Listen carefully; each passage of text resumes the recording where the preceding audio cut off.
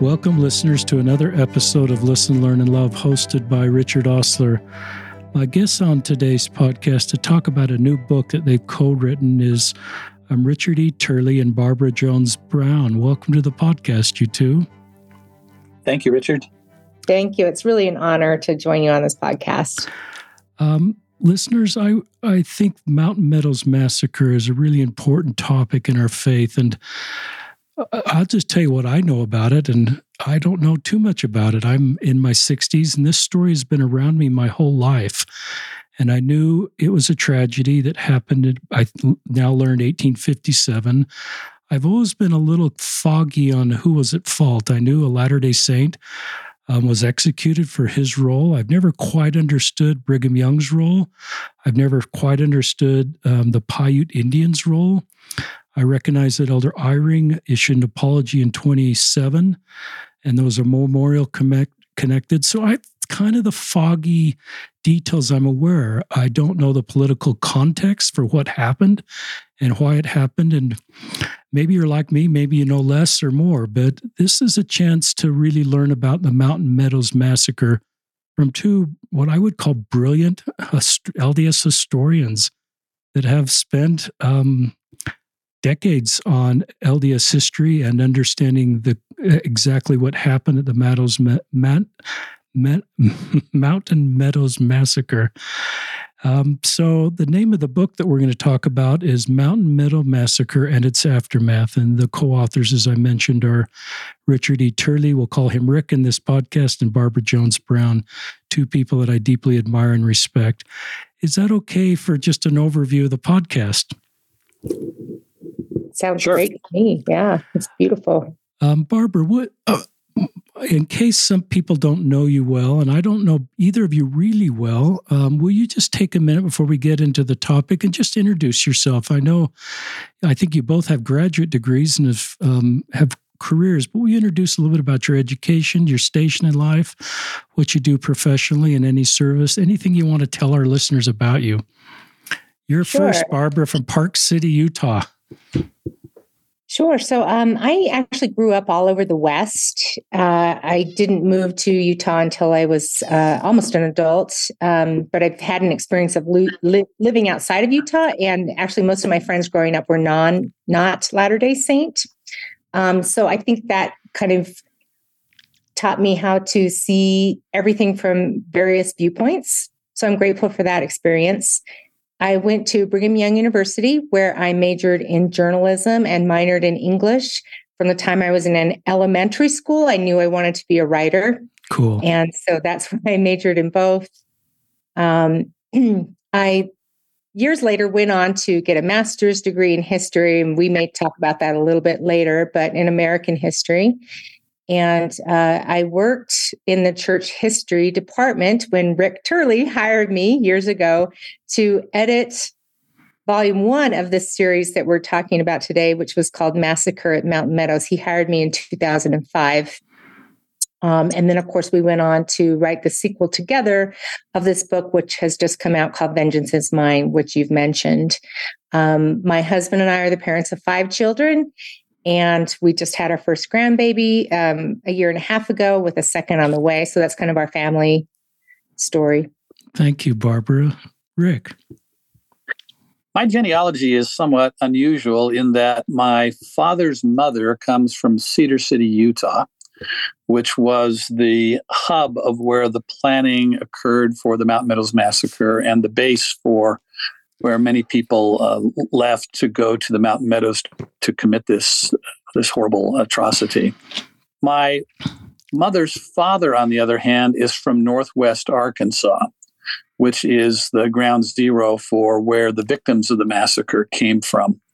I have no direct ancestors who were either participants in or victims of the massacre, but because of my family connections to these two geographical regions, I have shirt-tail cousin relationships to many of the perpetrators of the massacre and to at least 22 victims of the massacre. I was born in Fort Worth, Texas, and grew up in Texas, Utah, Iowa, Washington. And as a child, I I lived in both of these culture regions. We would go down to Arkansas when I was a child. We would go to, we lived in Utah when I was a child. And I came to know and understand the people from both of those regions.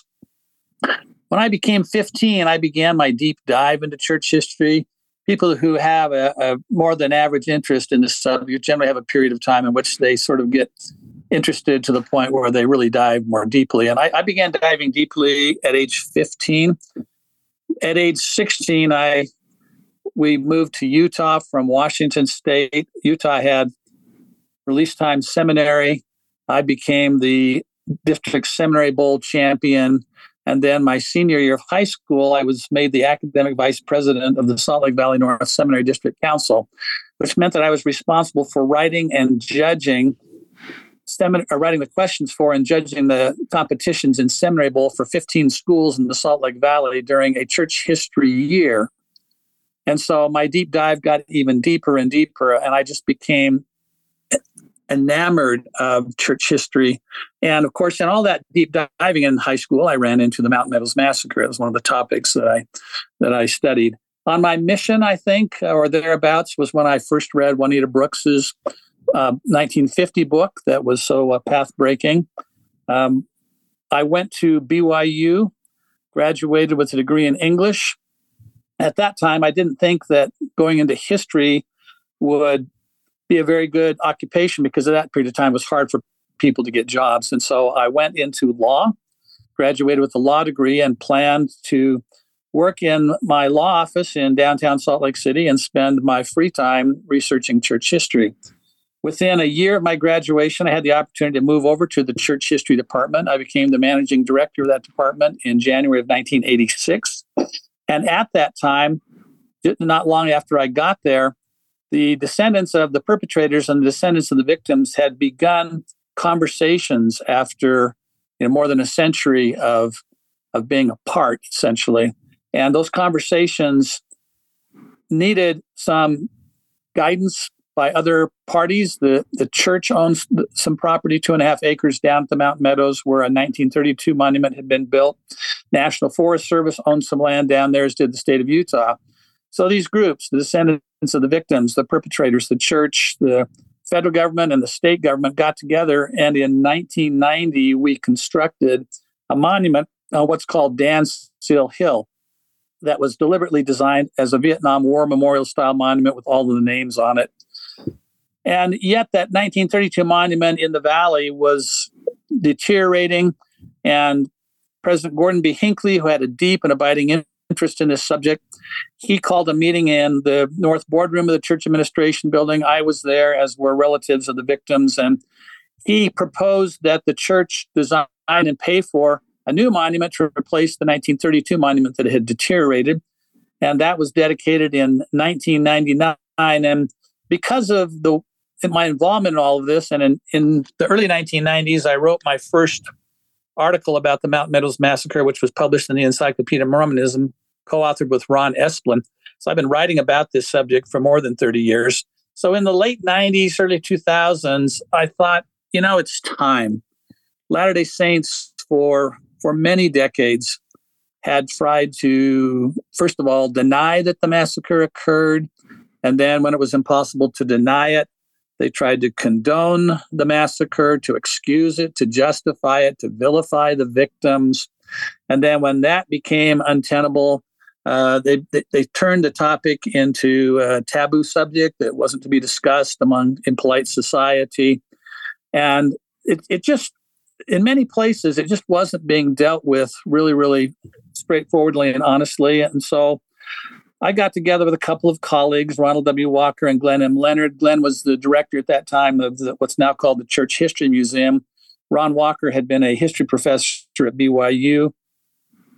And we decided to write a book that was published in 2008 called Massacre at Mountain Meadows. Along the way, Barbara Jones Brown became one of our colleagues and played a really significant role in that first volume in helping it come about. When we began to tell the story, we hoped to tell the whole story within the covers of a single volume. That was simply impossible. We we were blessed in that we had strong support from the leaders of the church. There's a New Testament scripture about making sure that you count the cost before you build a tower. So before launching into this book, I went to senior church leaders and I asked them for three things, essentially. One, I said, we want access to all items about the massacre, including items that Juanita Brooks was unable to get. Two, we wanted to let the chips fall where they may and just be completely honest and forthright about it. And three, we wanted to retain editorial control, and they granted all of those. So that's how that project started. Barbara, you want to say more about how you got in there? So I just was going to share my story starting with in 1990. So Rick, when you were talking about the creation of this monument, the Stanshill Hill Monument in 1990, that's coincidentally the first time I ever heard about the Mountain Meadows Massacre. My parents were living in Arizona at the time. I was a returned missionary. I was a seminary graduate, a BYU graduate, and had served a mission. And I was home one day. I was 22 in 1990. And my father was really into Mormon history and Western Americana. So he had all kinds of historical items framed and hanging on the walls of our family room. And I had often seen this, it looked like just an old newspaper spread or something, a depiction, a Western scene. And for the first time after my mission, I was just looking at it closely one day. And it was of some men carrying guns, walking next to other men without guns, and some wagons. And then I looked closely, and then there were some stereotypical depictions of Plains Indians hiding in the corner of this. And I thought, what is this? And then at the bottom, it said Mountain Meadows. And it was an 1877 Harper's Weekly fold-out newspaper spread that Dad had taken and framed. And I said, Dad, what's the Mountain Meadows? And he says, well, honey, in 1857, a group of Mormon militiamen wiped out a bunch of California-bound immigrants. And it felt like I had been punched in the stomach.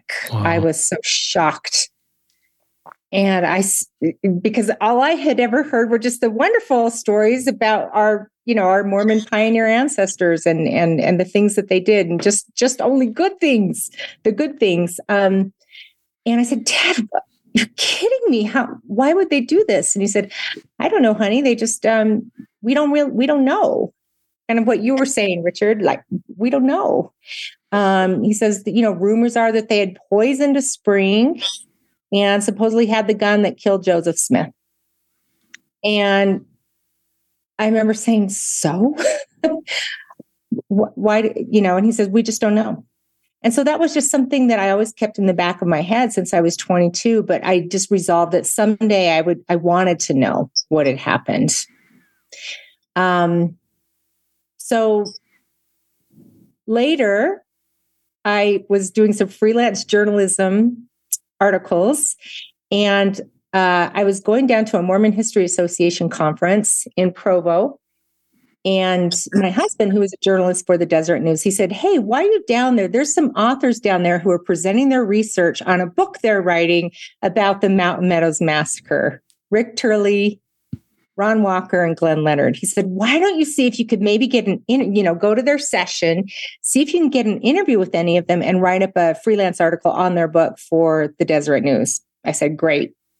So I went down to the conference. I went in their session. It was quite lively, to put it mildly. It was just jam-packed with people. And I thought, wow, people are just as interested as I am in learning what's the story here. I was really nervous and intimidated, but I reached out to Rick Turley and asked if I could interview him. He was so kind and friendly. I also was able to get an interview with Ron Walker. I interviewed them about their book, and Rick told me all about what they were doing. I published the story in the Deseret News, And that was my next encounter with Mountain Meadows. So I learned a little bit more just by listening to their presentation and then interviewing them and writing the story. Several years later, I had been working full time for the Ensign magazine as an editor, and I stopped working there when I had my daughter, my first daughter. But I left a resume with Elder Marlon K. Jensen, who was the church historian and recorder at the time. I knew Marlon. I call him that because I've known him for years. He and my dad were roommates at BYU. Wow. And I just left him a resume and said, hey, if you ever need a freelance editor, something I can do from home, I'm really starting to get more interested in church history. Let me know. He gave me a freelance project editing a family history manual. I did that. And then I didn't hear anything more for months. And I thought, well, I'm never going to hear from the department. So I kind of just forgot about it.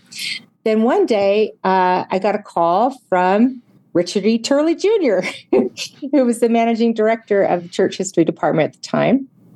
And he said, I have your resume, and I wonder if you'd like to come in for an interview to work with me in the church history department. And we just found out I was pregnant with my second baby. My other daughter was 3 at that time.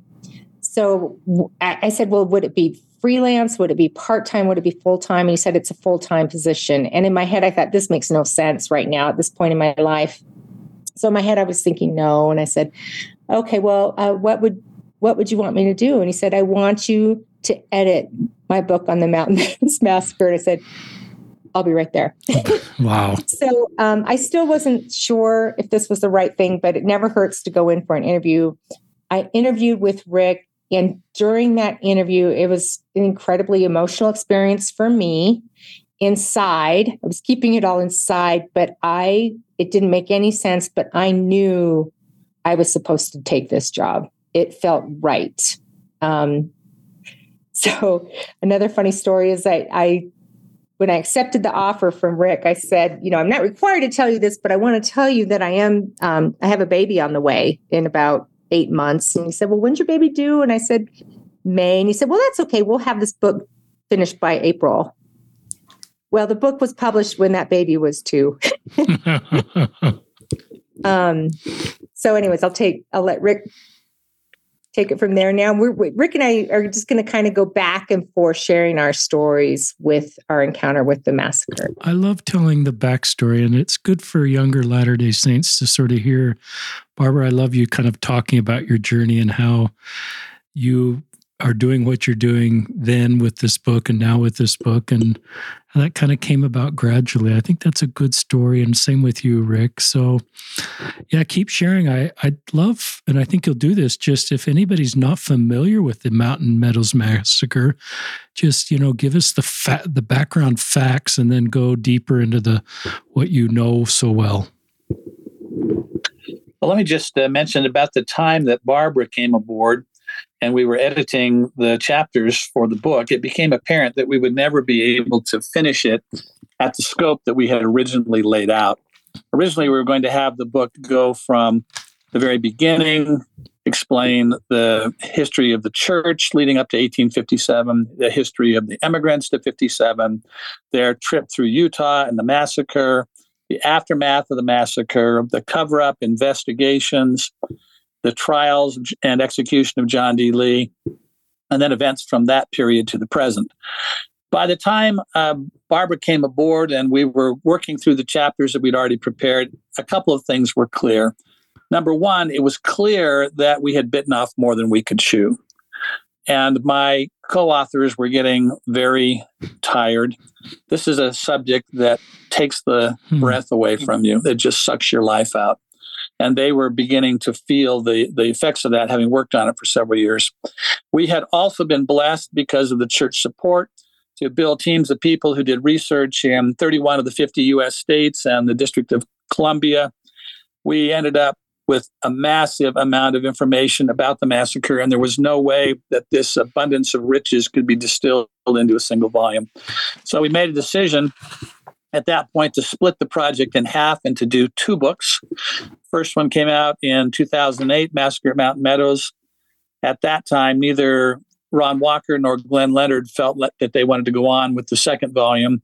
Ron sadly got cancer and passed away. Glenn had another project that he wanted to get to. And so Barbara and I continued the project. And Rick, can I just jump in here real Sure. quick? So after the first book, Massacre at Mountain Meadows, was published in 2008, I didn't want to work full-time anymore because I wanted to get to know that baby of mine, who is now 2, better. And so I tendered Rick my resignation from full-time work after seeing that book through to its finish. And Rick was sad, but he said to me, well, would you keep working part-time on this book? And I said, oh, if I could do that, I would absolutely love to work part-time on this book. Famous last words. Anyways, I also decided while I was editing book 1, I absolutely loved history. And like any good journalist does, I wanted to examine the sources and do all the source checking I could. That's how you're trained as a journalist. The only difference is now I'm just source checking with people who are dead. They're no longer living. True. But as I was going through that process, I decided I don't just want to edit historians. I want to be a historian. And so I determined, again, once the book came out, I started a master's program in American history at the University of Utah. We were living in Salt Lake City at the time, so that I could become a historian myself. And then as we started working on book 2, one of the greatest honors and privileges of my life, Rick asked me to join him as a co-author of volume 2. I didn't know that. I'm so glad you shared that part of your story. That's so cool to get a master's at, with a couple kids. And it took a lot of courage, because I love that you've just written this very unique story as part of your personal story in this whole space. And same with you, Rick. But that's great for our listeners. It was very hard. And I was blessed, Richard, to have an incredibly supportive spouse. I'm going to give a shout out to my spouse, Matt Brown, who... way to go, Matt. And my daughters, who sacrificed their time with me so I could do this, be involved in this very important work. But yeah, I had an incredibly... Oh, sorry, I have a dog. Rick, you go. Working on the Mountain Meadows Massacre is a challenging thing, an emotional thing, something that sucks, as I said, sucks the life out of you.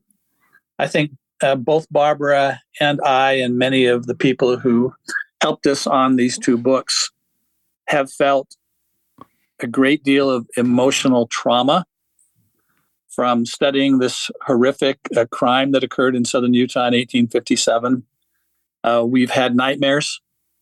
I've had times in the middle of the day when I've kind of zoned out and found myself mentally at the Mountain Meadows as the massacre was about to occur, wanting to run along the line of militiamen, waving my arms and screaming, "Don't do it." And so this emotional drain that occurs is what I think drives some people away from the topic. But having started it more than 2 decades ago, I felt it was very important that we finish the project, that we take this topic, which had been taboo in so many corners of Utah in particular, and shine a bright light into it, not leave any stone unturned, gather every available fact, and then look at the pieces and find out the ultimate truth of the massacre, awful as it was. Because only by doing that, we believe, can we bring about the healing that needs to take place. And there's various types of healing that have to occur. People who are relatives of the perpetrators often feel a collective guilt, even though they themselves had nothing to do with it. They feel a guilt that has sort of been passed along from generation to generation.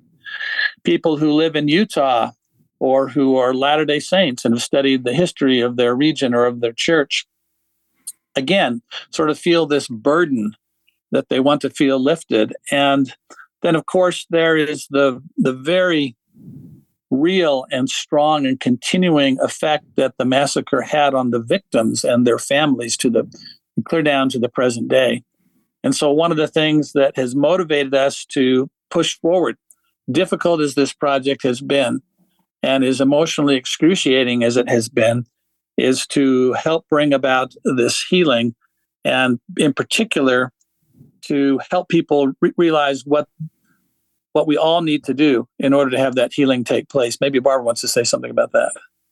Sure. And I'm just thinking of when you introduced this podcast, Richard, you were saying you don't know a lot about it, and maybe a lot of your listeners don't. So maybe we could just back up a little bit and just give a very brief overview of the massacre itself for those who don't know much about it. And of course, those who are interested in learning everything that basically there is to know about it after these two books can read Massacre at Mountain Meadows or Vengeance is Mine, the Mountain Meadows Massacre and its Aftermath.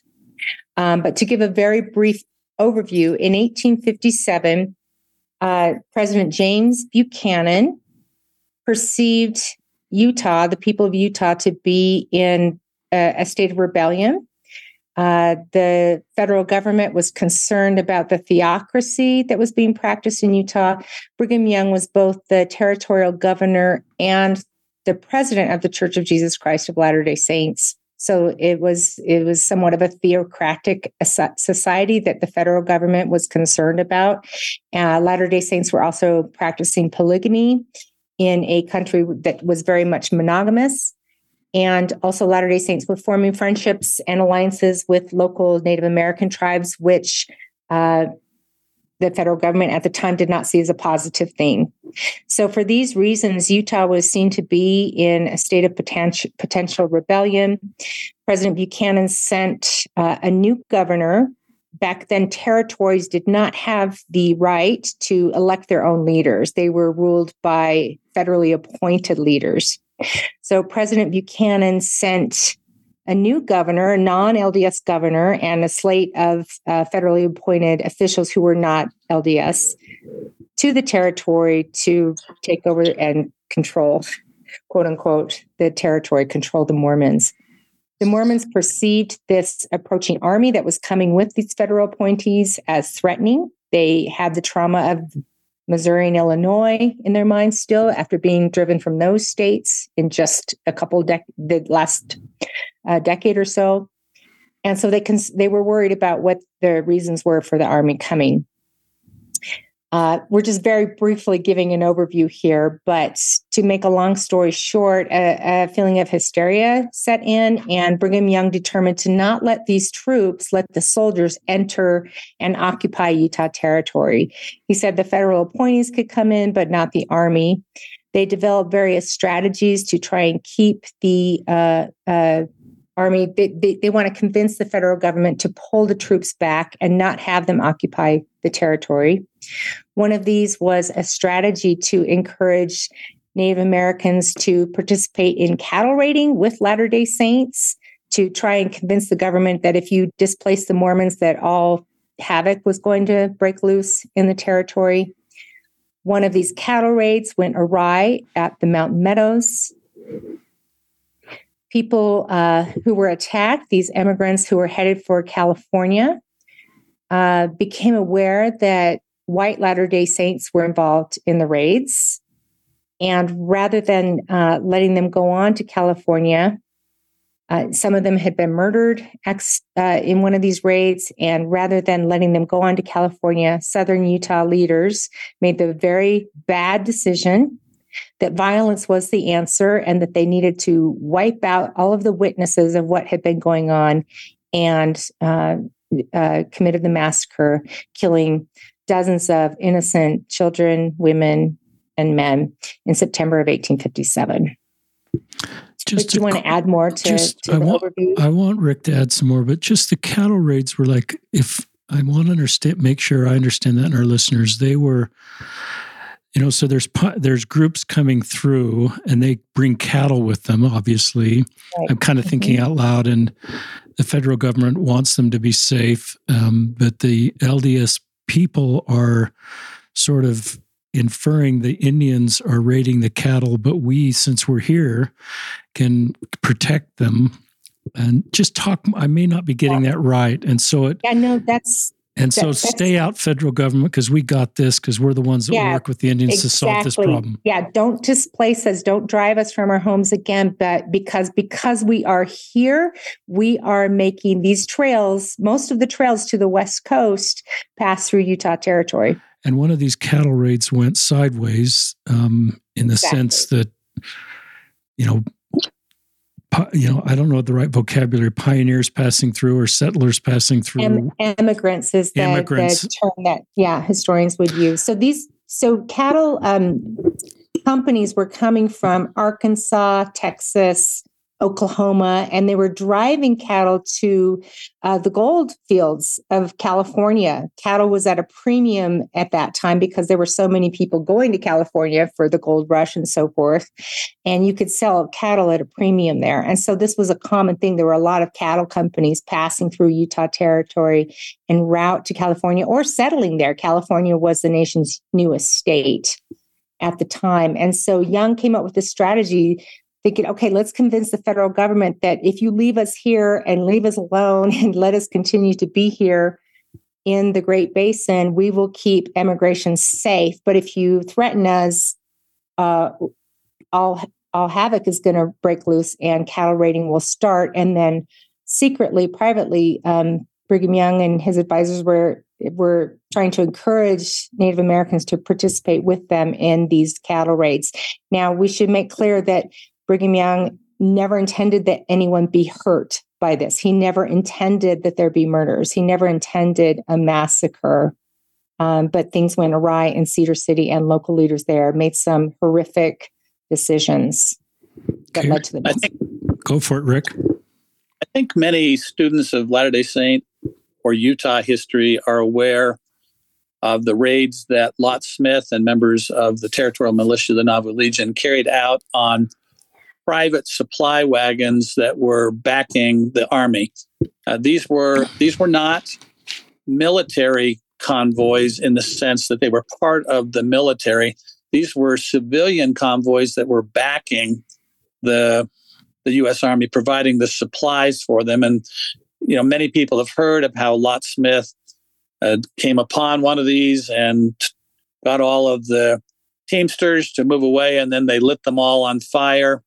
But the raid on immigrant cattle companies was part of this same policy, this same ploy to try to convince the federal government, and in the case of the supply trains, to slow the army from coming into Utah territory. Now, as Barbara said, part of Brigham Young's policy was nonviolence. He felt that if the Saints were not violent, that they would have greater political influence in Washington when Congress convened and considered what the president had done. The president had done this without having the sufficient backing from Congress. And so Brigham Young's feeling was that if we can just slow the army down and give Congress a chance to meet, Congress will decide that the president has gone too far and, in fact, back off. And something very much like that does end up happening. But unfortunately, down in the Cedar City area, there was some extremism that had developed. And I think this is very important for us to understand in order to have proper healing. It's very easy in times of difficulty, in times of stress, to become on the extreme ends of a political spectrum or a spectrum of feeling that can cause people to do things that don't normally occur in peacetime. In peacetime, most civilizations of the world adhere to something very similar to the provision in the Ten Commandments, thou shalt not kill. But in periods of duress, particularly in periods of war, many of those same countries around the world mount armies of people to go out and do exactly the opposite, to kill people. And so, as I have studied mass killings and violence, over the more than 30 years that I've been studying the Mountain Meadows Massacre, I've realized that a lot of these things occurred during periods of stress. And you had this Utah war on at the time. And the people in Cedar City were feeling a great deal of stress, and they were lapsing into extremism, in part because of something that had happened 4 years earlier during another period of stress in Utah history. During the so-called Walker War, there were people in Cedar City that had a wide range of opinions about what they should do. The leaders became very, very strong and put those who disagreed with them in chains and threatened to execute them. So when that war was over, those moderates, if you will, picked up and they moved to California, leaving a kind of groupthink in place there in the leadership of Cedar City. So they didn't have the kind of wide divergence of opinion that's often necessary to make councils as useful as they can be. There's a statement in the Old Testament that in councils there is safety. And one of the great lessons from the Mountain Meadows Massacre is that when people got together and expressed their diversity of opinions on a subject, more often than not, the council collectively made the right decision. But when people disregarded the council decision, went off on their own and made rogue decisions, more often than not, those decisions were wrong. So in Cedar City during this time, when there are raids going on, the leadership in Cedar City begins to make decisions that are wrong about what should happen. Barbara, you want to say more about that? Sure. So as we mentioned, it was intended to be a cattle raid, but didn't go right. Some people were killed there. And then the immigrants began to circle their wagons and create and dug in. There was a siege situation. Outside of that corral were two immigrant men who had been trailing cattle. They were behind the main company, did not know what was going on at the Mountain Meadows. They're bringing these stray cattle in. Two Mormon militiamen are on their way back to Cedar City to report what happened. They make, again, a horrible decision that they've got to contain the situation. So they fire on these two immigrant men. One of them, his name was William Aiden. They shot and killed. Aiden's companion, whose name we don't know, got away, and these militiamen followed him and saw him get into the corral at the Mountain Meadows. And then they became aware everyone within that corral now is a witness to the fact that Mormon militiamen are involved in this and that people have been murdered. And in that environment of war and war hysteria, they just worried this is going to make things worse. They fear for their lives. And as Rick mentioned, there's a council held in Cedar City what to do. And the council says, this isn't right. We shouldn't hurt these people anymore. Let's send a messenger to Brigham Young to ask for advice. What should we do? That is sent by Cedar City State President, Mayor, and Militia Major Isaac Haight.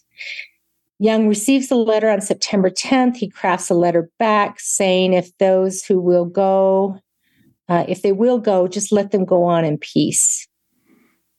Unfortunately, that letter does not come back to September 13th after the massacre has occurred, and the local leaders send out militiamen to commit this heinous crime, thinking they need to contain the situation by just wiping everybody out except for the children who are too young to tell tales. One of the unfortunate decisions in Cedar City and those environs that continues to have ramifications to this day is that even though this attack on the train and eventually the massacre were planned and led by the local white settlers, the intent from the beginning was to blame the entire series of crimes on their local Paiute neighbors, some of whom were likely also their brothers and sisters in the church, people who had been baptized. And that, in fact, did happen. They blamed it. Once the massacre occurred, they blamed it on the Indians who were living in that region, the native peoples.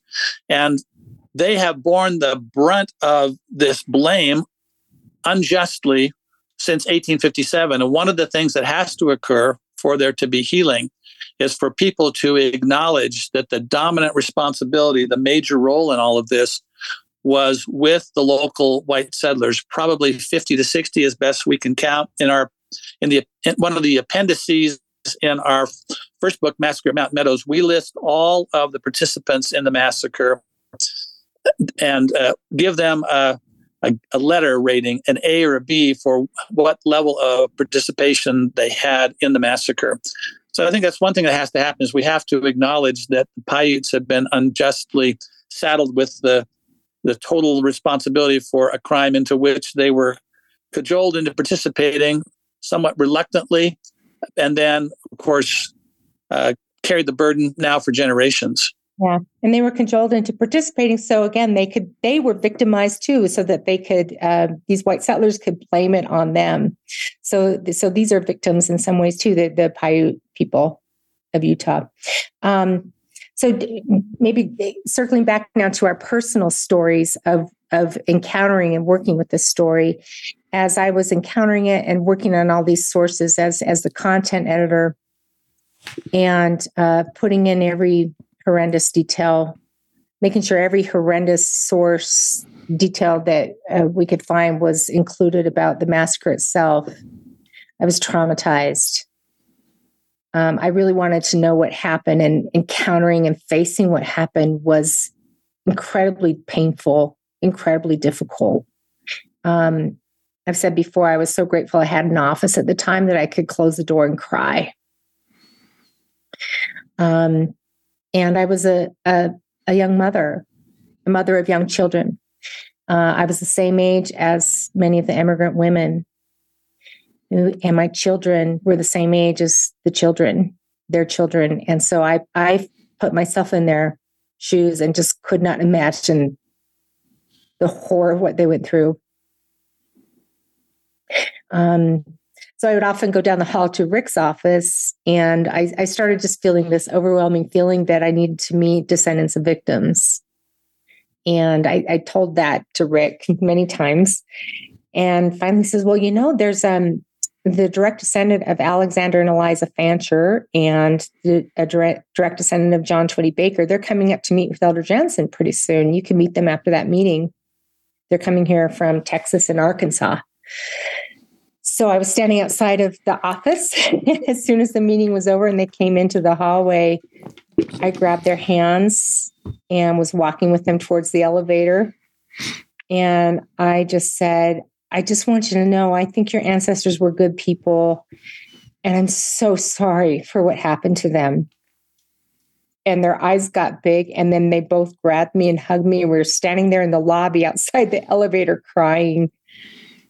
And I was kind of shocked. I didn't know what their reaction would be. I was just shocked at how all of us just burst into tears, even though we had met 30 seconds before. And I realized they were dealing with their own pain, of course, being descendants of the victims, that we were both feeling pain and being able to express that. And they just said, thank you. Thank you. That means so much to us. And they said, we're having a reunion of the descendants of the victims in the spring. This was April of 2007, reenacting the departure of the wagon train in Bellar Spring, Arkansas. Why don't you come out and participate in that with us? And I was honored. My dad had actually invited me to go to a different event in Northwest Arkansas that same time. It was coincidental. So my dad paid for me. I went out and met all of these descendants of victims, and they were angry. They were angry at the church. They were angry. And because I had studied, I was angry too. I was angry at what had happened to their ancestors. And because I had faced that history, I was able to sit with their anger and to sit with their grief and to understand it. And I just could listen and let them kind of vent their anger at me. And I just told them again and again, I'm so sorry. I'm so sorry. And they were all always surprised and said, thank you. We just needed to hear that. So I went back to Utah and I just said, hey, we've got to do more to meet with these people. Can we work on some reconciliation? While I was out in Arkansas, they invited me to their homes for dinner. They gave me tours. They showed me around. They took them to burial sites of their ancestors. And I came back to Utah and met with Rick and Elder Jensen. I said, let's do more of this. Let's get more of this going. So maybe Rick can pick up there. Will you circle back at some point and just go through a little? I want to just, for our listeners, was this, a lot of people died.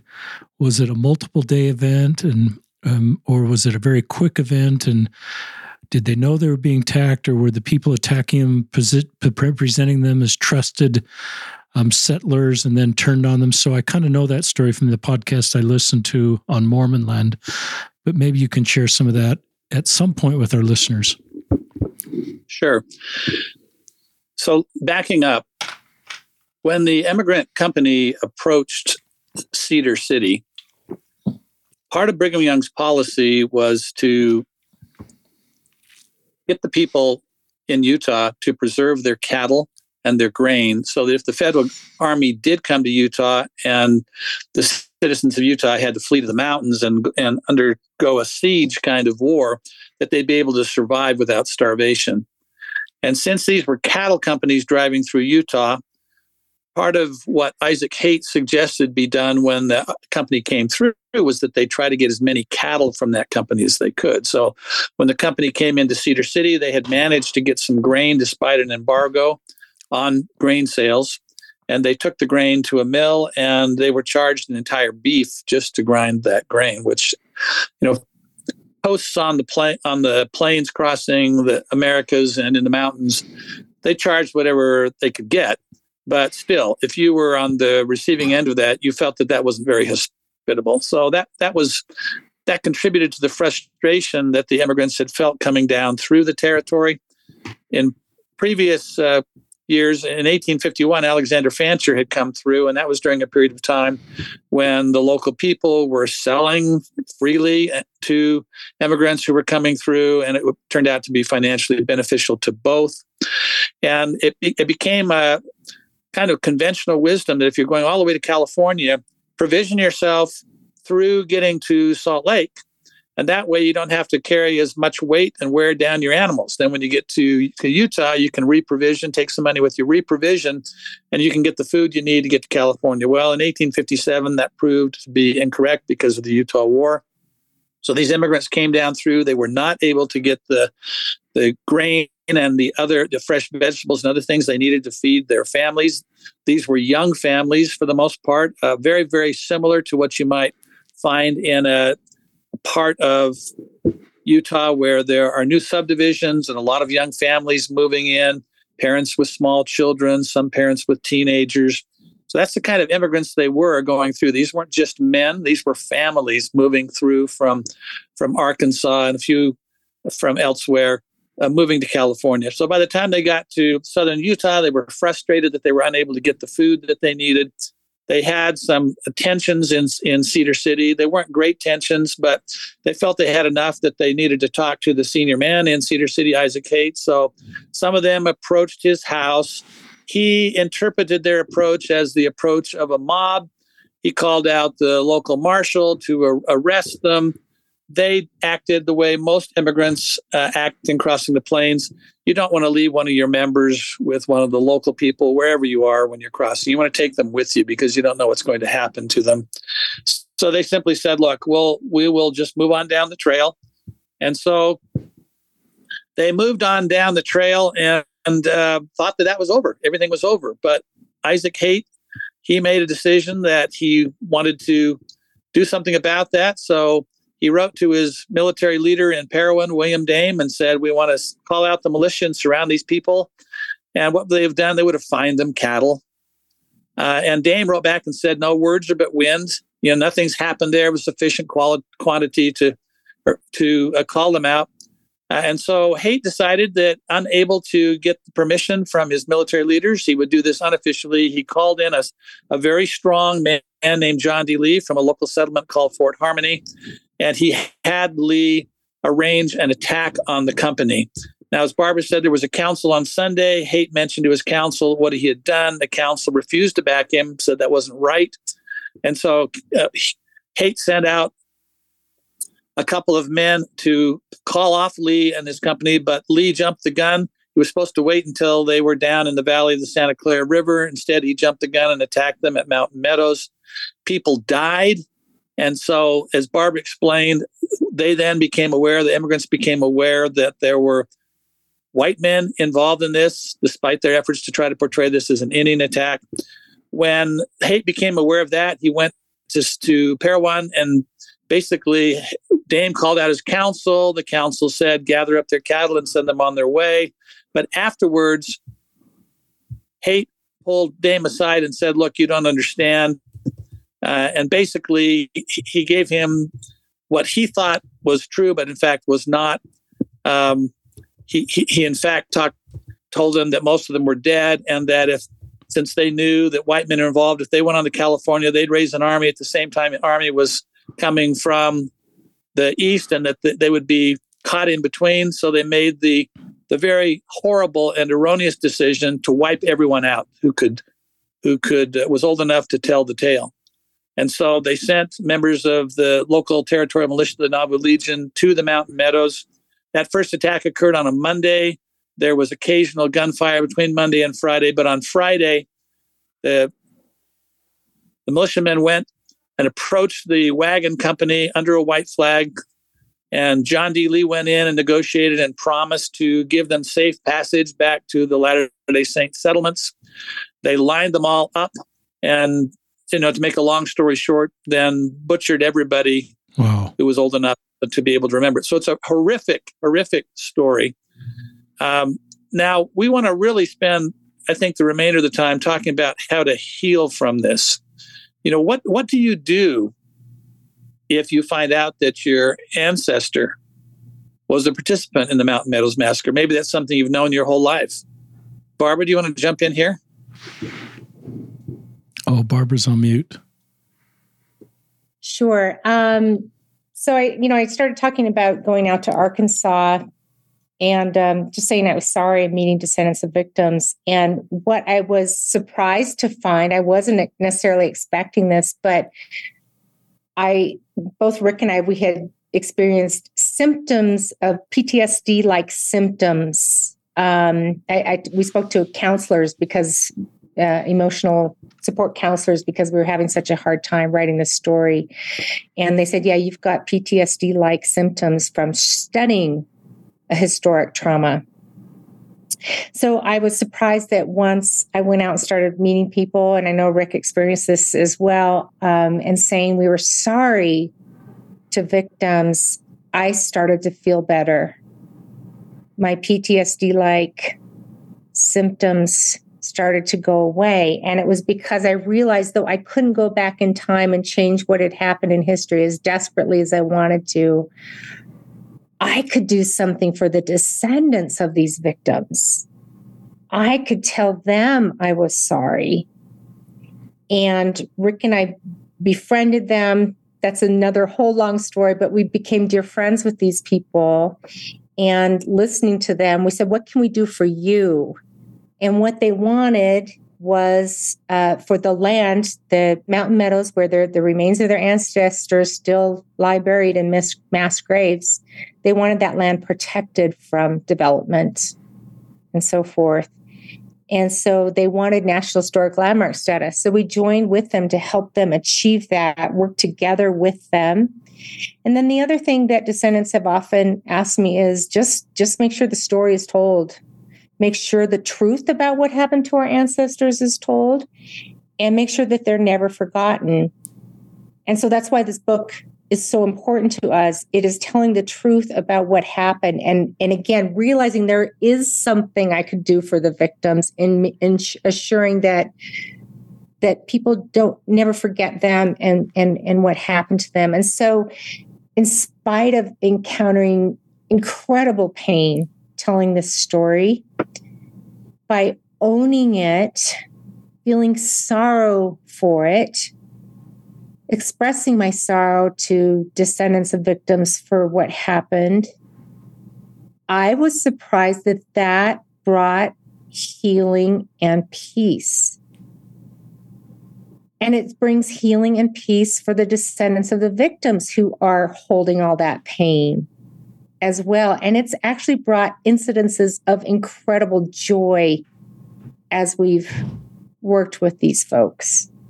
After I started working on volume 2, Vengeance is Mine, after all of these things I've described took place, I was looking at a line of my family history I didn't know much about.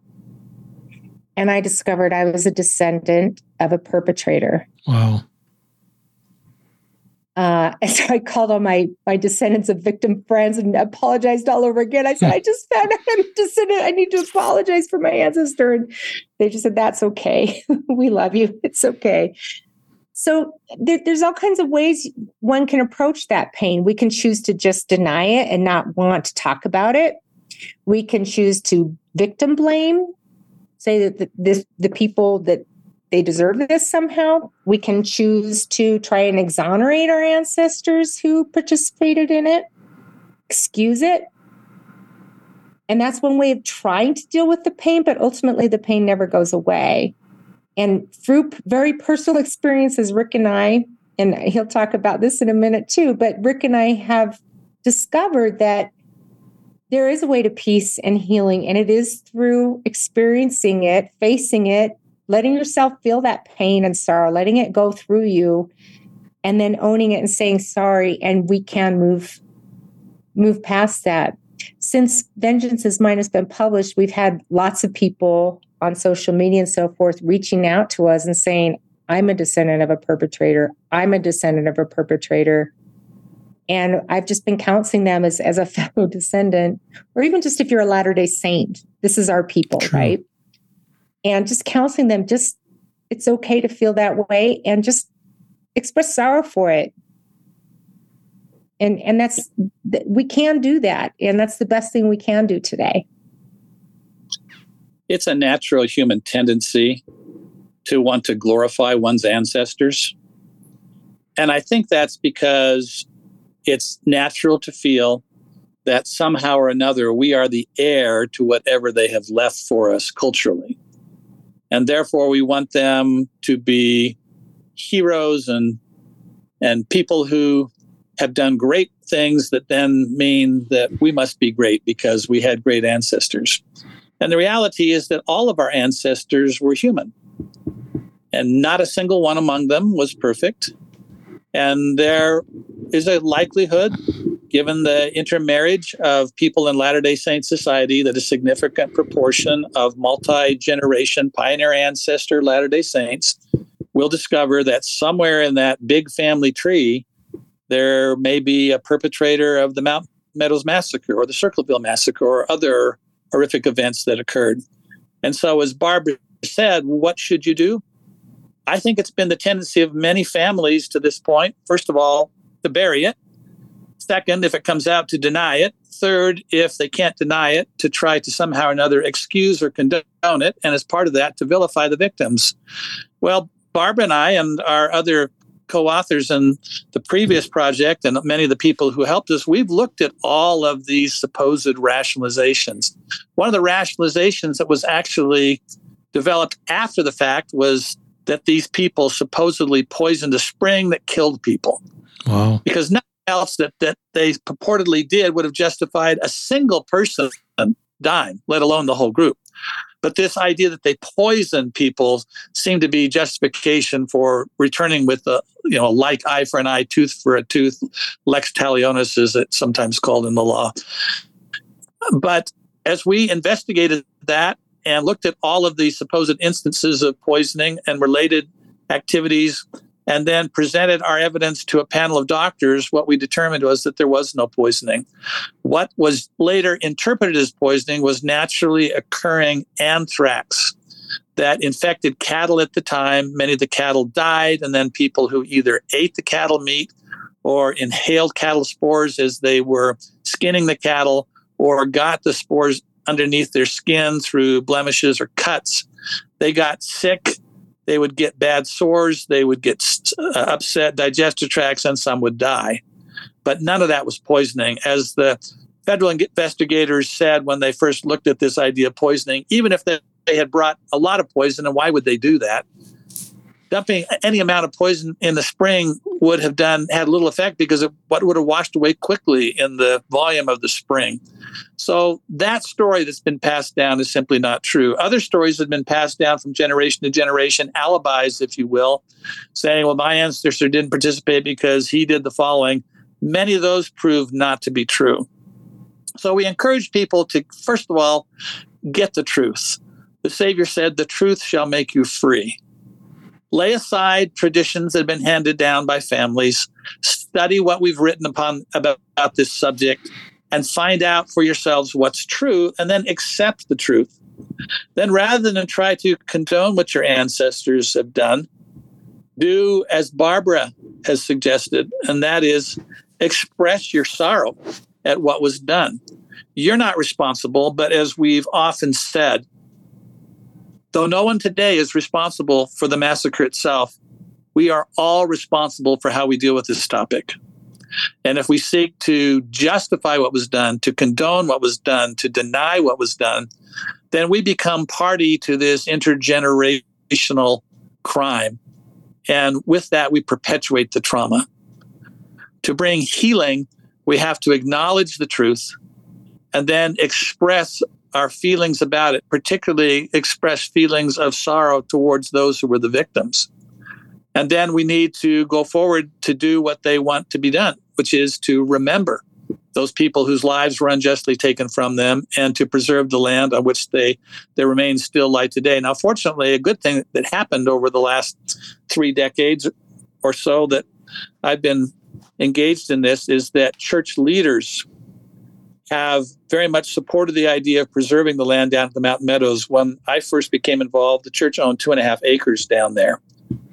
At the behest of the people who want it preserved, many of us have gone forward and proposed and received acceptance of the idea that we preserve as much land down there as possible in order to preserve it from development that would somehow or another keep you from being able to imagine what happened. So from that 2.5 acres, we've gone to where there's now hundreds of acres that have been acquired and brought under National Historic Landmark status, and monuments have been erected. When you go to the Mountain Meadows today, you can imagine, if you know the story, you can imagine exactly what happened. And there is a feeling of reverence that's associated with that site. I always feel a sense of wonder when I go to historic sites and imagine what happened on those properties. And if you read what we have written about what happened there and then go to the site, I think you too will feel a sense of reverence and awe and can come away feeling that those people who died should be honored, not vilified.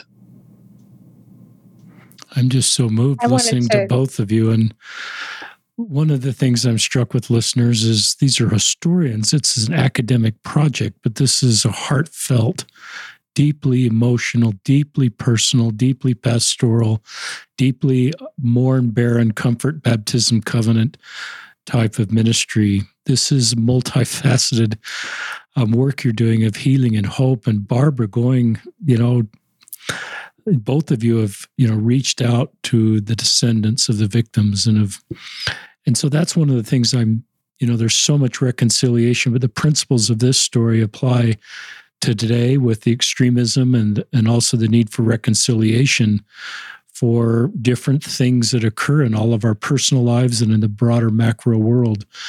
But that's another topic. I keep sharing. I mean, people are probably, I know you'll get to this, but people are probably interested in Brigham Young's role, because I've kind of been cloudy about that. You've kind of talked about that. And John Lee was executed where other people equally as responsible that were not prosecuted. So that's in the book. You're free to go wherever you want to go. We've got about another 30 minutes. So you can go wherever you want to go. I just trust you to know what you want to share. Okay, well, maybe I'll start with the first part of that question, and Rick could do the second part of the question. So we wanted to track very closely what Brigham Young knew and when he knew it. We've talked already a little bit about this strategy in which he was encouraging cattle raiding, but again, he never intended anything to lead to anyone being hurt physically, just to cattle being raided. And so what happens is we received this letter from Isaac Haight in Cedar City, as we mentioned. He writes back on September 13th to let the immigrants go. That's the first thing that he hears, that something is going on, something's gone awry, something unusual is happening down in Cedar City. He starts to hear rumors that there's been a massacre in late September. A Native American, a Ute, shares the rumor that this has happened. And then on September 29th, John D. Lee, who was one of the key ringleaders in the massacre, comes to Brigham Young and reports the massacre. He lies to Young about what has happened, starting with claiming that the massacre had just recently happened, even though it was September 29th. And it happened actually on September 11th. And he makes it seem that it's an express, so it looks like they immediately reported the massacre to Young rather than they waited because they were worried about what are we going to say, because we received this letter too late that told us not to do this from Young. So that's the first lie. He goes into Young's office. Assistant church historian Wilford Woodruff, and Apostle Wilford Woodruff, is in the office as well. And Woodruff records that day what Lee is saying, and that's how we know what he said. He lies to Young. This is where the victim blaming begins. He says these horrible things, that they were part of the mob in Missouri and Illinois, which they weren't.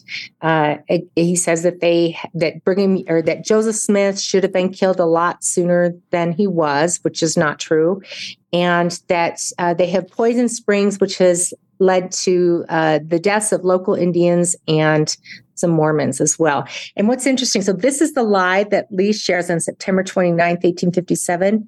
Notice how similar that was to when I asked my dad why this happened in 1890. He talked about poisoning, and it had changed it a little bit, saying they had the gun that killed Joseph Smith. But that rumor starts that early, and it continues for generation. These are the things we want to, and we have debunked in our book. So Young learns about that in late September. And then he has an Indian agent, a Mormon Indian agent, share a similar story with Young based on things he's heard from John D. Lee and others. And so these rumors start early on. And so Young is led to believe he's lied to by these leaders who he trusts, that these horrible things were true, and that it probably was an Indian massacre because of poisoning and so forth. It's not for many years that he incrementally starts to learn more, that there may have been white men involved, including John D. Lee. Ultimately, it's not until 1870 when Nephi Johnson, who was a participant in the massacre, tells him everything. And Young believes Nephi Johnson and trusts that story. And then he fully has more of the details of what actually happened.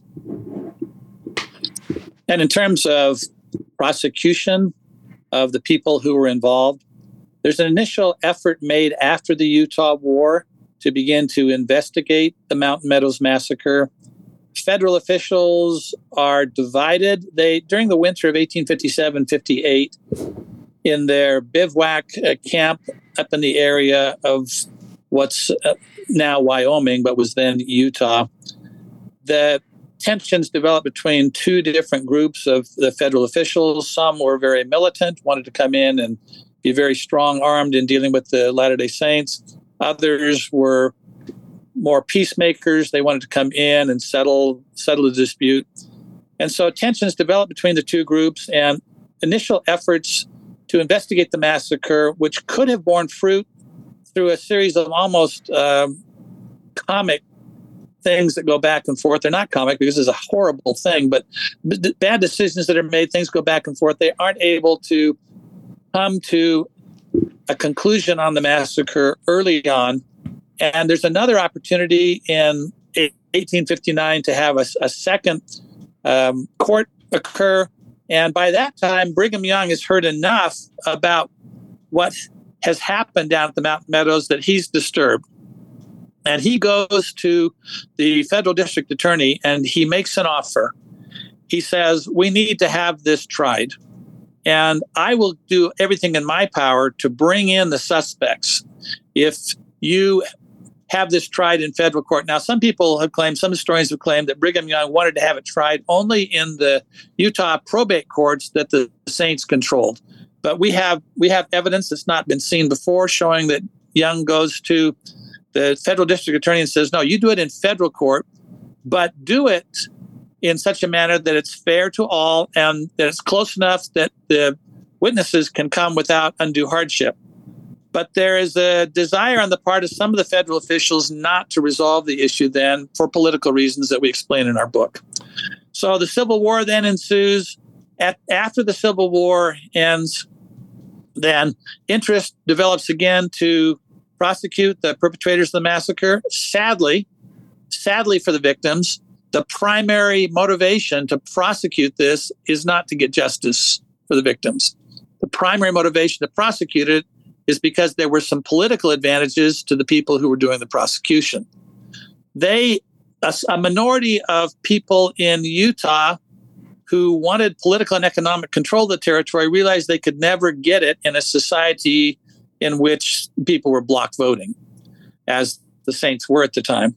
And so they came up with the idea of disenfranchising all Latter-day Saints, making it so no active, faithful, devout Latter-day Saint could vote. And that would make it possible for this small group of people to gain economic and political control of Utah.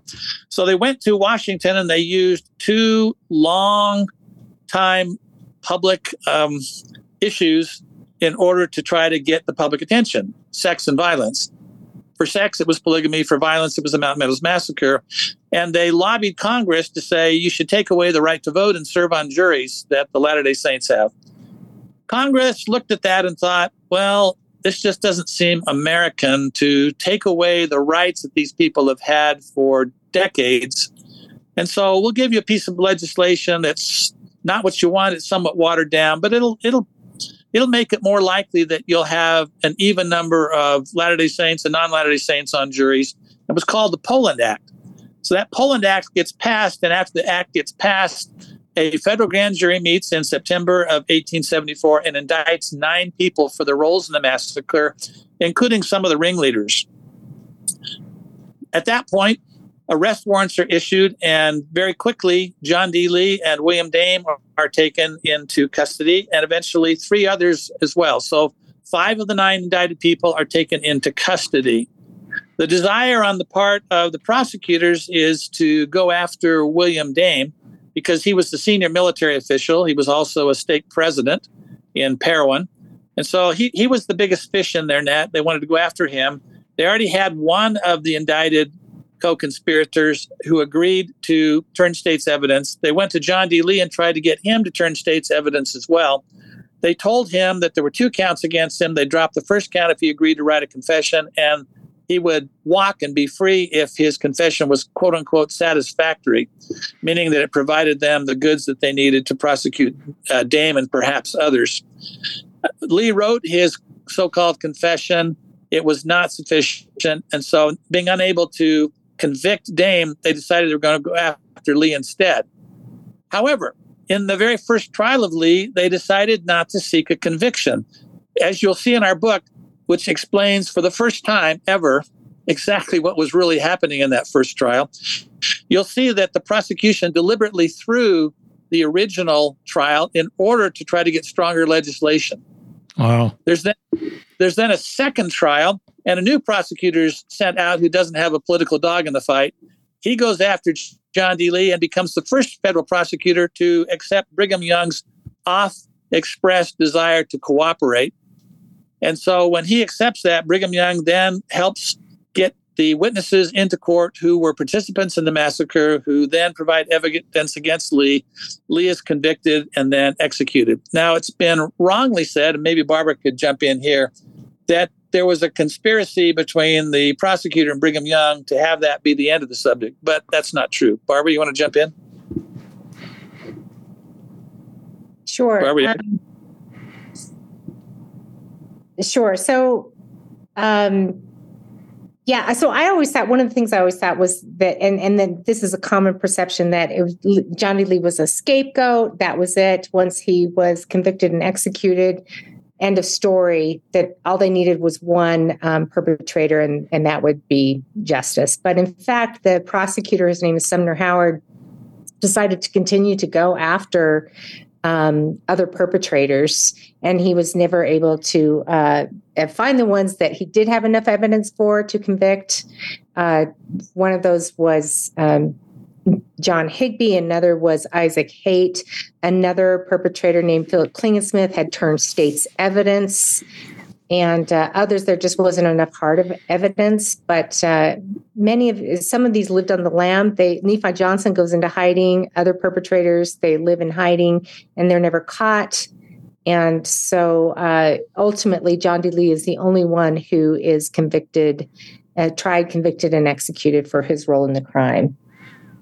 And one of the reasons for that is because Brigham Young dies not long after John D. Lee is executed. George A. Smith, who had been a member of the First Presidency, he passes away too. And those were the two key figures that politically the prosecutors in the original trial wanted to go after. And so once those people were dead, the case lost its political power.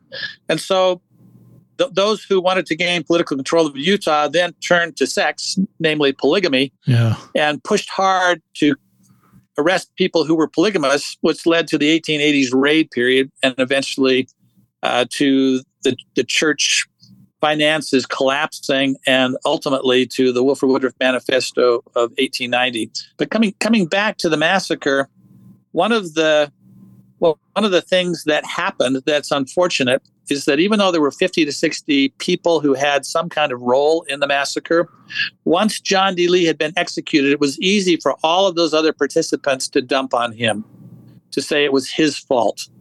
And so he was guilty in that he was a co-conspirator in the deaths of many, many people. But in the sense of the Old Testament scapegoat upon whose head hands were placed and the sins of the many were transferred to him, John D. Lee did become a posthumous scapegoat in the sense that other participants began to say, no, it was his fault. And the story told for many years is that John D. Lee was this one overzealous person who led and carried out the whole thing. That's simply not true. And the Lee family likewise has borne a disproportionate share of the blame over time, blame that's really community in nature. This was community violence, and hence the need for the entire community and all of the descendants of all the participants to acknowledge the roles of their ancestors and to do the things necessary to bring about healing. Talk about the children that survived. From what I understand, they did not kill children that could not be witnesses and explain what had happened. And then their parents are gone. So who takes care of the children? And that's obviously in the book, but just give us a little overview of these kids. So 17 of the very youngest children, aged 6 and under, were spared. They are farmed out by participants in the massacre. Philip Klingensmith, who was the bishop of Cedar City, who had participated in killing their parents, he finds homes and farms out these children. They are separated from their siblings, cousins, and playmates, and put in separate homes where they are told to forget, encouraged to forget. The only 3 that stay together are 3 little Dunlap sisters, and Rachel Hamlin, who cares for the children the first night after the massacre because she lives at the ranch at the north end. She convinces John D. Lee, she says, to let him keep those 3 little girls together. The baby sister, just a 1-year-old girl, had been shot through the arm, and her arm was just dangling there just below the elbow. And her older sisters, the oldest of whom was 6, they begged Rachel to let them stay with her baby sister. So she convinced Lee to let them stay together. Incidentally, those 3 sisters remembered who they were. They helped each other remember who they were. But the other young children are separated, and most of them don't know who they are by the time they are retrieved by federal agents and returned to their families in 1859 in Arkansas. Wow. Yeah, it's tough. It's really tough to hear about those poor little children. And again, when we talk about befriending descendants of victims, it's for the most part descendants of these little children. When you so talk being able about to, we've talked about some joyous experiences, and one of those joyous experiences is because we've done so much research on this, we have really been able to find out what happened in the lives of these children when they were in Utah, the brief time they were there for a year and a half. And we were able to find out a lot of detail about their return journey to their families, how they were returned, and so forth. That is one of the chapters in our book. And that book is titled Precious Legacies. Oh, my gosh. To those 17 children. I had an experience. I was invited by descendants of victims a few years ago to go out and speak to them at their annual meetings that they have every September. And I chose to read that chapter to them about all of this detail, everything we could find about their ancestors, these little children. And it gave me such pleasure and, again, such a feeling of healing to be able to share that with their descendants. They were so appreciative afterward. Everybody was coming up and saying, thank you. There's so much more information than we knew. And I had one little girl who was the fourth great granddaughter of Alexander and Eliza Fancher. She was born on September 11th. She was about 10 at the time. She came to me and she said, can I have your paper? Can I have your paper you gave? Because I want to share it with my elementary school class. And I gave her the printout of my talk. I have a picture of it on Facebook. And she was so happy to have that. And I wouldn't trade the joy of that incident, for example, that event. There's countless events like that. Again, going back to by facing our history and just dealing with it, actually it can lead to joy and reconciliation and peace. We've mentioned the National Historic Landmark status that was gained for the Mountain Meadows. There are 3 Mountain Meadows massacre groups, and one of those groups, the Mountain Meadows Monument Foundation, was the group that first proposed that there be National Historic Landmark status for the Mountain Meadows. And the first presidency approved doing that, and so then provided the funding to bring in some consultants, because it's difficult to get National Historic Landmark status. But the church provided funding, and we worked hard for a couple of years with these consultants to prepare the paperwork necessary. And then it came time to go before a committee in Washington, D.C. in order to propose this.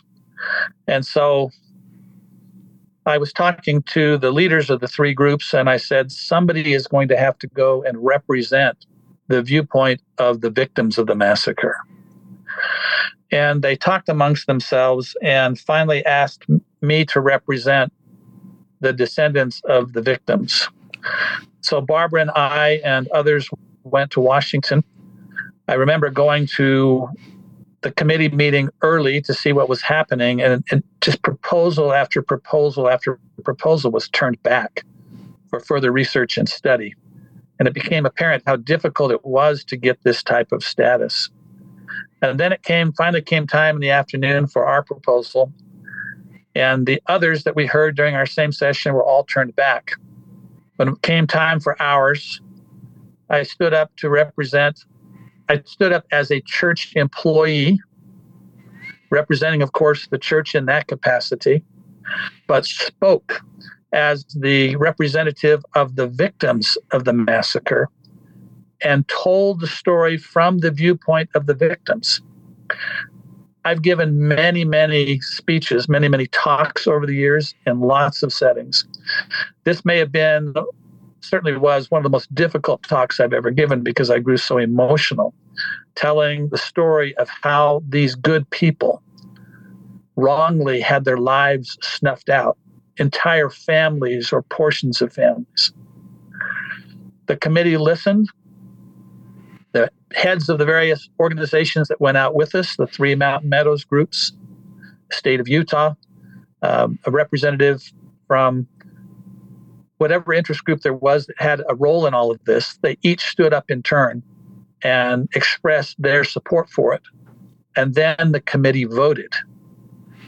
And when they voted, we heard the first positive reply to a proposal had been made that day, as I recall. And they granted that this go forward. And then it went through the additional processes. And then we all met together at the Mountain Meadows.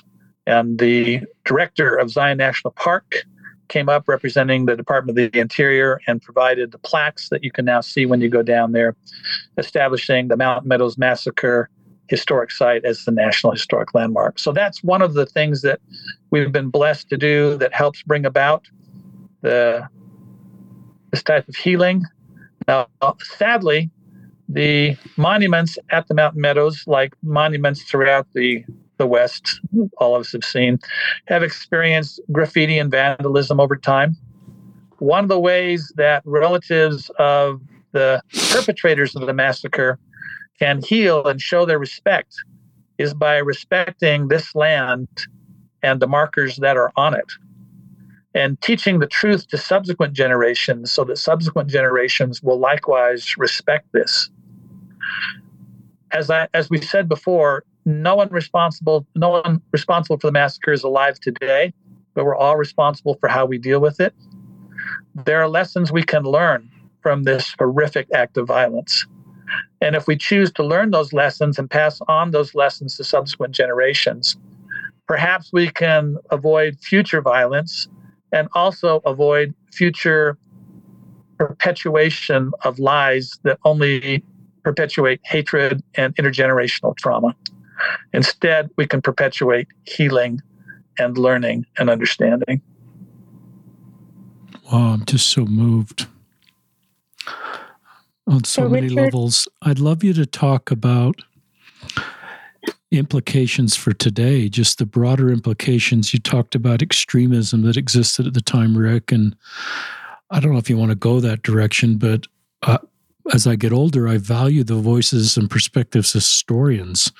My brother's a historian, and I recognize owning our history, understanding our history, even if our history is difficult, as the United States history is sometimes difficult. Owning that, teaching that, it helps us to do better as a society. Why sometimes we don't want to do the very things that you've done here and our church has done, and the healing that creates, and also the teaching that brings into our lives not to make the same mistakes again. So I don't know if you want to go that direction at all. That's kind of a whole nother segment, or just kind of, we're coming close to, our time. We can go another 10 minutes. So I'll just let you decide what you want to share in the last 10 minutes. Sure. So just maybe we could touch on that real briefly. And then at the end of the show, I'd like to share an email address that I've created. Rick and I have been talking about how we've had the opportunity to, through our work experiences, meet descendants of victims. I know that there are countless others who are also descendants of perpetrators, or just Latter-day Saints who feel sorrow for what happened, who might want to share their feelings. I've created an email address if people want to send those. And Rick and I have been talking about, we could compile these and take excerpts from some of these letters. If anyone wants to write in and share their feelings about how they feel about it as a Latter-day Saint or as a descendant of a perpetrator, maybe I'll just share that really quick. It's MMM. So in other words, the acronym for Mountain Meadows Massacre, but MMMreconciliation@gmail.com. And Richard, maybe we could include that in the notes. We will.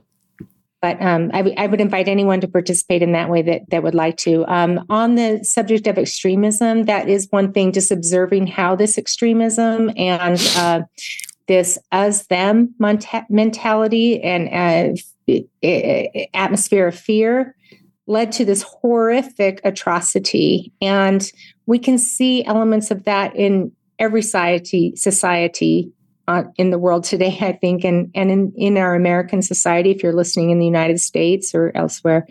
And so it's just really important to avoid that extremism, to move away from an us-them mentality, to see every other human being that we interact with as our brothers and sisters.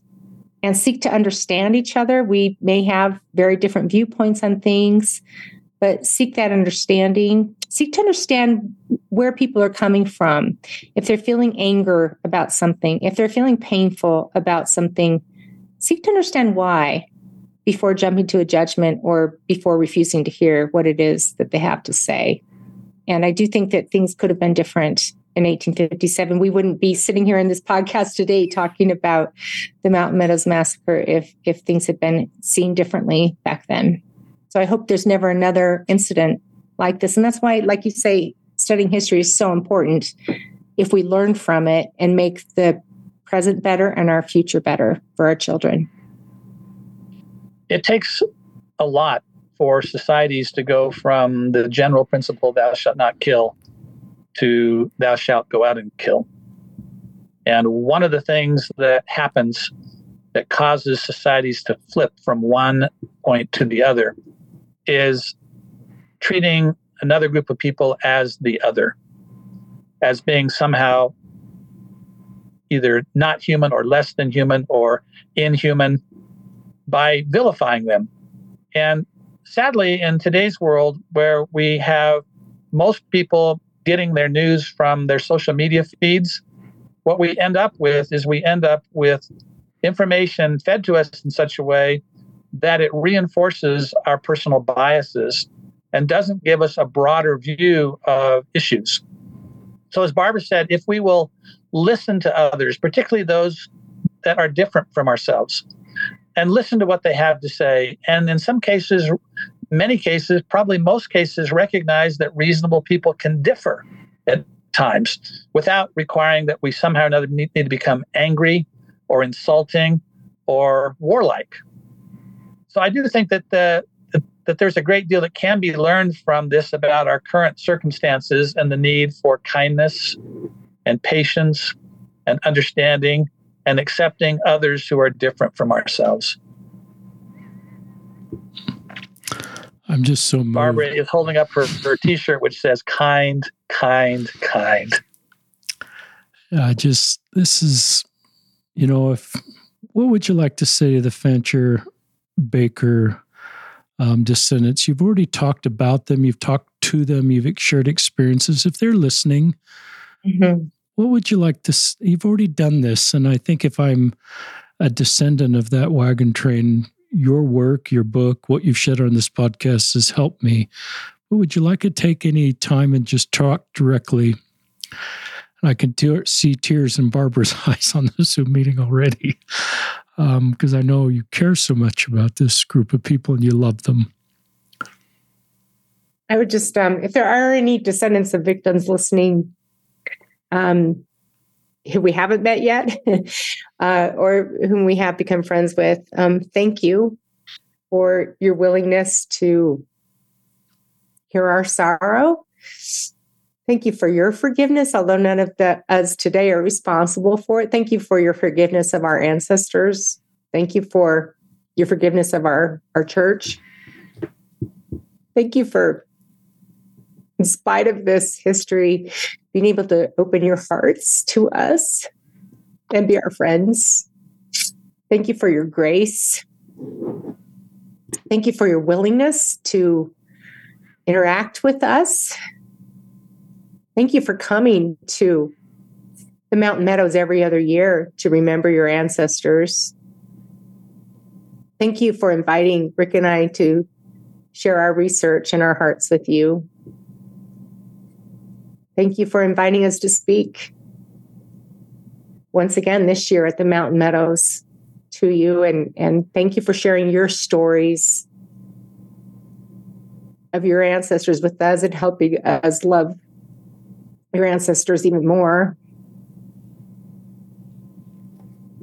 At a time when there's such a tendency in the world to divide into groups and treat each other unkindly, I want to express gratitude to the relatives of the victims that we have met who have been nothing but kind to us, who have been loving, who have sent flowers when I've had a family member die, who send Christmas cards and birthday cards and texts expressing concern when we're ill or otherwise in need of aid. We have become, as some of them have written, friends forever.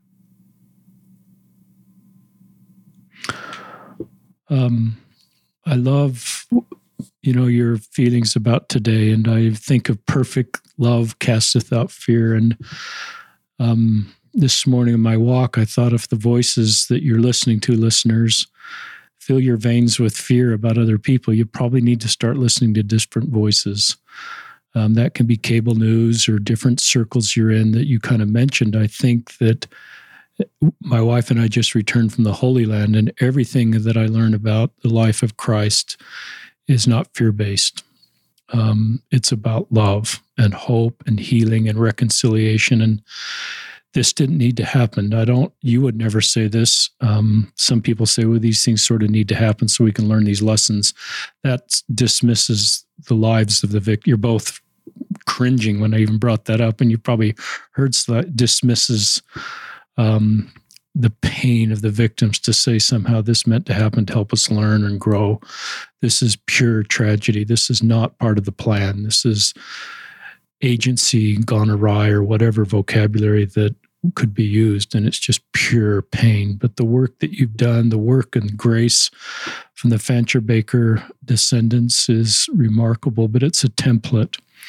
And that's why I'm so moved listening to your story and want to read the book, is it's a template that's so needed right now in our very vitriol, polarized community. And what we need to do to move forward is the same human family. We, as Latter-day Saints, have this doctrine that we're all spirit children of the same heavenly parents. And if we keep that in mind, it maybe helps us see other people the way we should see them. We all voted for the same plan in the pre-earth life, and we're all here with the same heavenly parents. And you two obviously understand that. Any last thoughts? I have a hard time stopping podcast listeners, as you know, because it's hard for me to stop. But any last thoughts either of you like to share? I would simply say the truth will make you free. Read what we have written. I'm not saying you have to buy the books. I'm sure libraries will be full of them. But read the book and be made free thereby. Yeah, and I would just say, don't be afraid of history. Just be willing to face it. And as we've said it again and again, none of us today are responsible for what happened. We are just responsible for what we do with what happened. And we can learn from history and have it make us better people, lead to better relationships with people who are different from us, and create a better future for our children. Listeners will link in the show notes to three things. Your first book that you mentioned, the most recent book, Vengeance is Mine. We'll also add this email address that Barbara mentioned, mmm@reconcile, reconcile. Just mmmreconciliation@gmail.com. All right, we'll get it right in the show notes, but Barbara Brown. Thank you. I'm thinking of my older brother right now who's written a book called, I don't want to shift gears, he's a historian, University of Oregon, has written a book called Surviving Genocide, and is a pretty sobering book talking about the history of Native Americans. And I'm not trying to shift the focus to read his book, but these sort of types of books are really important for us to understand our history of Americans and as Latter-day Saints, because I think that helps us do better and not make the same mistakes and be able to reconcile as we own our history. Richard, I'm really glad you brought that up, just because really quickly, this is a horrific massacre. There were many more horrific large-scale massacres of Native Americans in our country, including in 1863, one called the Bear River Massacre of Shoshone people by U.S. troops in what was Utah Territory at the time. It's now Idaho. But we need to recognize this is not just one massacre that happened to this group of people. This has primarily happened to Native American people, and we need to remember them as well. So I'm glad to hear about your brother's book. Tell our listeners about Darren Perry, Barbara. Just introduce Darren Perry, if you want to, and his role with reconciliation, understanding that. Sure. Darren Perry is a friend of ours. He is a direct descendant of one of the chiefs Sagwich, who survived the Bear River Massacre. Darren is Shoshone. His grandmother, May Timbimbu Perry, was the historian of the Bear River Massacre. So what Juanita Brooks did for the Mountain Meadows Massacre, May Timbimbu Perry did for the Bear River Massacre. Darren has made it his life's mission to continue his grandmother's legacy of sharing that story wherever he can. And so we talk about the Bear River Massacre in our book as well. That's great. Thank you for letting our listeners know about Darren Perry. Darren Perry was my second missionary companion. You're kidding me. Wow, what a small world. And that is a small world, as we served in England. And I didn't know any of this about Darren until the last 5 or 10 years. And what a remarkable man he is. And all three of you are doing good work. So thank you, Barbara Jones-Brown, Richard E. Turley. And this is Richard Ostler signing off on another episode of Listen, Learn, and Love.